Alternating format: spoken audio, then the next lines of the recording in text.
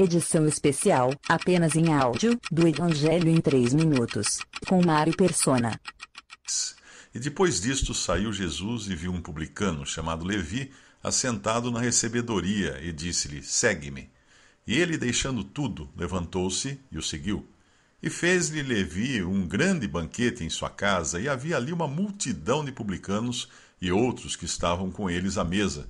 E os escribas deles e os fariseus murmuravam contra os seus discípulos, dizendo: Por que comeis e bebeis com publicanos e pecadores? E Jesus respondendo disse-lhes: Não necessitam de médico os que estão sãos, mas sim os que estão enfermos. Eu não vim chamar os justos, mas sim os pecadores ao arrependimento. Disseram-lhe então eles: Por que jejuam os discípulos de João muitas vezes e fazem orações, como também os discípulos dos fariseus? Mas os teus comem e bebem? E ele lhes disse: Podeis vós fazer jejuar os filhos das bodas, enquanto o esposo está com eles? Dias virão, porém, em que o esposo lhes será tirado, e então naqueles dias jejuarão. A leitura é de Lucas capítulo 5, versículos 27 ao 35. A história de Levi é uma história de gratidão por ter sido encontrado pelo Senhor Jesus. Não é Levi que vai ao encontro do Senhor, não é ele que busca o Senhor, não é ele que vai perguntar para o Senhor: Senhor, o que eu devo fazer para ter vida? Como foi aquele jovem rico que foi ao encontro do Senhor. Mas aqui é tudo ao contrário, é tudo invertido. Lá o Senhor fala que ele deixasse tudo, né, vendesse tudo, desse aos pobres e seguisse o Senhor. E aqui é tudo ao contrário, é o Senhor quem vê Jesus quem viu o publicano, no versículo 1. Depois disso saiu e viu um publicano chamado Levi, assentado na recebedoria, e disse-lhe: Segue-me. Ele não explicou nada, ele não falou o que ele ia ter que fazer, ele não falou qual era o objetivo, nada. Ele simplesmente falou: Segue-me. Obviamente Levi sabia quem era aquele homem, provavelmente sabia também das curas que ele tinha feito, do paralítico, do leproso, da pesca, de tantas coisas que ele tinha feito. E bastou essa palavra, segue-me, para Levi, sem questionar, abandonar tudo. Ele fala: ele deixando tudo, levantou-se e o seguiu. Ele estava na coletoria de impostos, na recebedoria, porque ele era um publicano, era ele quem cobrava os impostos dos judeus e entregava boa parte desses impostos, acabavam nas mãos do invasor romano. Então, um publicano, ele era um pária na sociedade de Israel, ele era um traidor aos olhos dos judeus, porque na realidade ele trabalhava para o inimigo. Ele seria mais ou menos nos tempos da invasão alemã da Polônia, por exemplo, um polonês trabalhando para os alemães. Não sei, nenhum polonês iria olhar com bons olhos para esse seu conterrâneo se vendendo para o inimigo. E assim era um publicano aos olhos dos judeus. Mas ele deixa tudo e segue. E qual a reação imediata desse deixar tudo e seguir? Talvez ele pensasse: e agora? Eu estou sem emprego, né? É melhor eu guardar o que eu tenho para os dias que virão aí, porque vai saber, né, o que é seguir esse homem por todo lugar. Mas não. Ao contrário, ele faz um grande banquete. E não é só para o Senhor Jesus que ele faz o banquete. Ele convida uma multidão de publicanos e outros que estavam com eles à mesa. E, obviamente, esses outros fazem parte da lista que, aos olhos dos fariseus, eram pessoas não bem recebidas na sociedade judaica. Talvez prostitutas, talvez ladrões, aqui estava a escória da sociedade. Levi convida. Ele não apenas aceitou o convite que o Senhor fez para que ele o seguisse, mas ele quer estender esse convite. Ele quer chamar outros também para que conheçam Jesus. E ele demonstra gratidão agora, ele dá um banquete para o Senhor e para os seus convidados. E ali aparecem então esses fariseus murmuradores aqui, porque ele fala aos discípulos, né? Eles comentam com os discípulos, não com o Senhor Jesus. Por que comeis e bebeis com publicanos e pecadores, mas quem responde é Jesus? Por quê? Porque ele sabia o que se passava na mente de todos eles. Jesus respondendo disse-lhes, não necessitam de médico os que estão sãos, que eram os fariseus, porque eles se achavam sãos, eles se comparavam aos publicanos e pecadores. E comparando-se aos publicanos e pecadores, eles achavam que eles não tinham pecado, que eles não tinham problema algum. Eles eram melhores que os outros. E o Senhor Jesus deixa muito claro que os que necessitam de médicos são os enfermos, e ele não tinha vindo chamar justos. Que justos? Aqueles que se consideravam justos, que eram os fariseus, mas sim os pecadores ao arrependimento. É sempre interessante nós lembrarmos isso, em conexão com a parábola que o Senhor fala do filho pródigo, que na realidade ali o assunto da parábola não era especificamente o filho pródigo, porque nos versículos que antecedem a parábola, ele está conversando com os fariseus e com os mestres da lei. Então, na realidade, o assunto principal da parábola era o pai pródigo, o pai que ia gastar tudo para salvar um que era um perdido.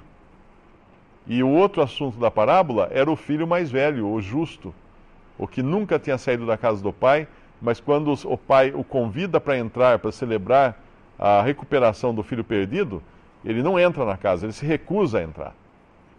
Toda pessoa que se considera alguma coisa, esse não tem salvação. A salvação, Cristo Jesus veio ao mundo para salvar pecadores. Se eu achar que eu não sou um pecador, não tem salvação para mim.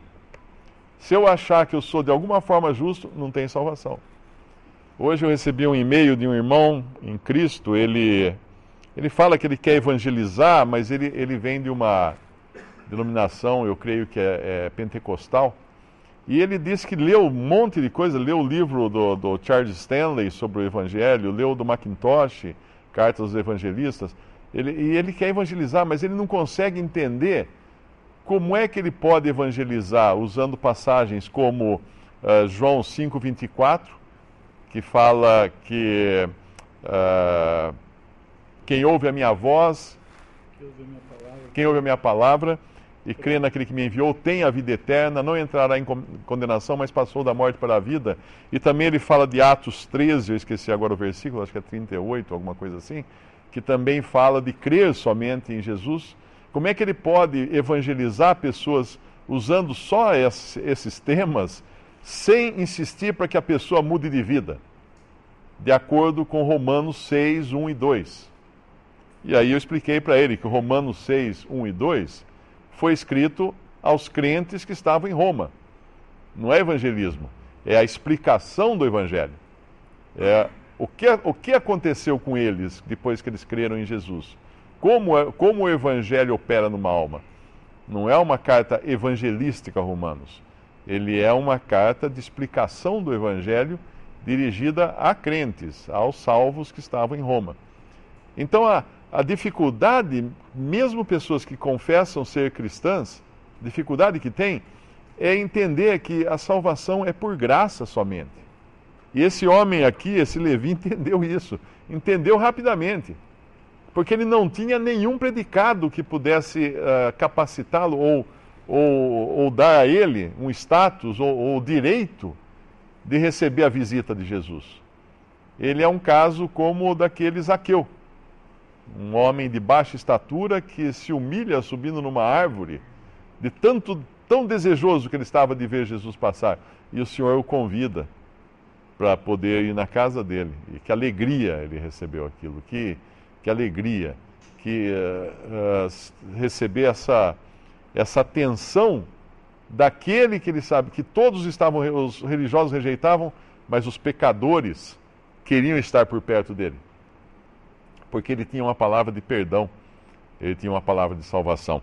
E aqui é muito claro isso, que é dirigido àqueles fariseus, e eles vão insistir depois, eles não estão contentes.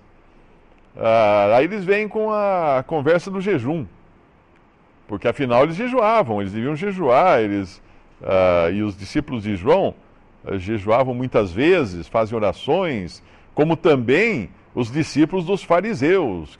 Na verdade, isso aqui o versículo 33 é falar assim: olha, por que seus discípulos não são como nós? Por que seus discípulos não são tão piedosos como nós somos, tão fiéis como nós somos? É isso que eles estão falando. João, na verdade, era o último e grande profeta de Israel, e os seus discípulos jejuavam. Eles estavam bem dentro do contexto judaico, muito embora a lei não mandasse jejuar. O jejum aparece na Bíblia nunca como mandamento, aparece como um ato espontâneo no Antigo Testamento, e depois o Senhor fala daqueles casos em que esses demônios não se expulsavam a não ser com jejum e oração. Mas não tinha na lei o mandamento ou algum mandamento que estabelecesse jejum. Ele era proclamado, foi proclamado em algumas ocasiões em Israel, mas não era um mandamento. Mas eles abraçavam como mandamento. Aquele fariseu no templo, ele fala assim: eu jejuo tantas vezes. Ele se justificava a si mesmo. E aqui tem um homem que não tem com que se justificar. Diante de fariseus que querem fazer a sua propaganda, a sua imagem aqui, porque jejuam os discípulos de João e também os dos fariseus, mas os teus comem e bebem. Não há nada mais odioso para Deus do que alguém que tenta apresentar os seus feitos para merecer o favor de Deus de alguma maneira. Eu sempre lembro de um caso engraçado, quando um presidente da FUNAI foi visitar uma tribo na Amazônia, e aí ele desceu do avião, veio o chefe, ele chegou pro chefe, ele foi de terno, gravata, tudo, e o chefe nu, né, o chefe indígena. Ele chegou pro chefe e se apresentou, falou: eu sou o presidente da FUNAI, eu tenho doutorado, eu tenho não sei o quê, eu tenho isso, tenho aquilo, deu todo o currículo pro chefe da tribo. O chefe olhou para ele e falou assim: muito importante, numa forma irônica, né? Porque que importância tinha tudo isso ali no meio da selva? Não tinha nada a ver, todos aqueles títulos que ele apresentou diante do chefe indígena. Assim é qualquer ser humano que tenta chegar na presença de Deus e falar: eu sou isso, eu sou aquilo, eu faço isso, eu faço aquilo. Deus vai falar assim: muito importante, mas para que vai servir tudo isso? Porque nós não temos nada a não ser pecados para colocar diante de Deus, porque Cristo veio justamente salvar pecadores.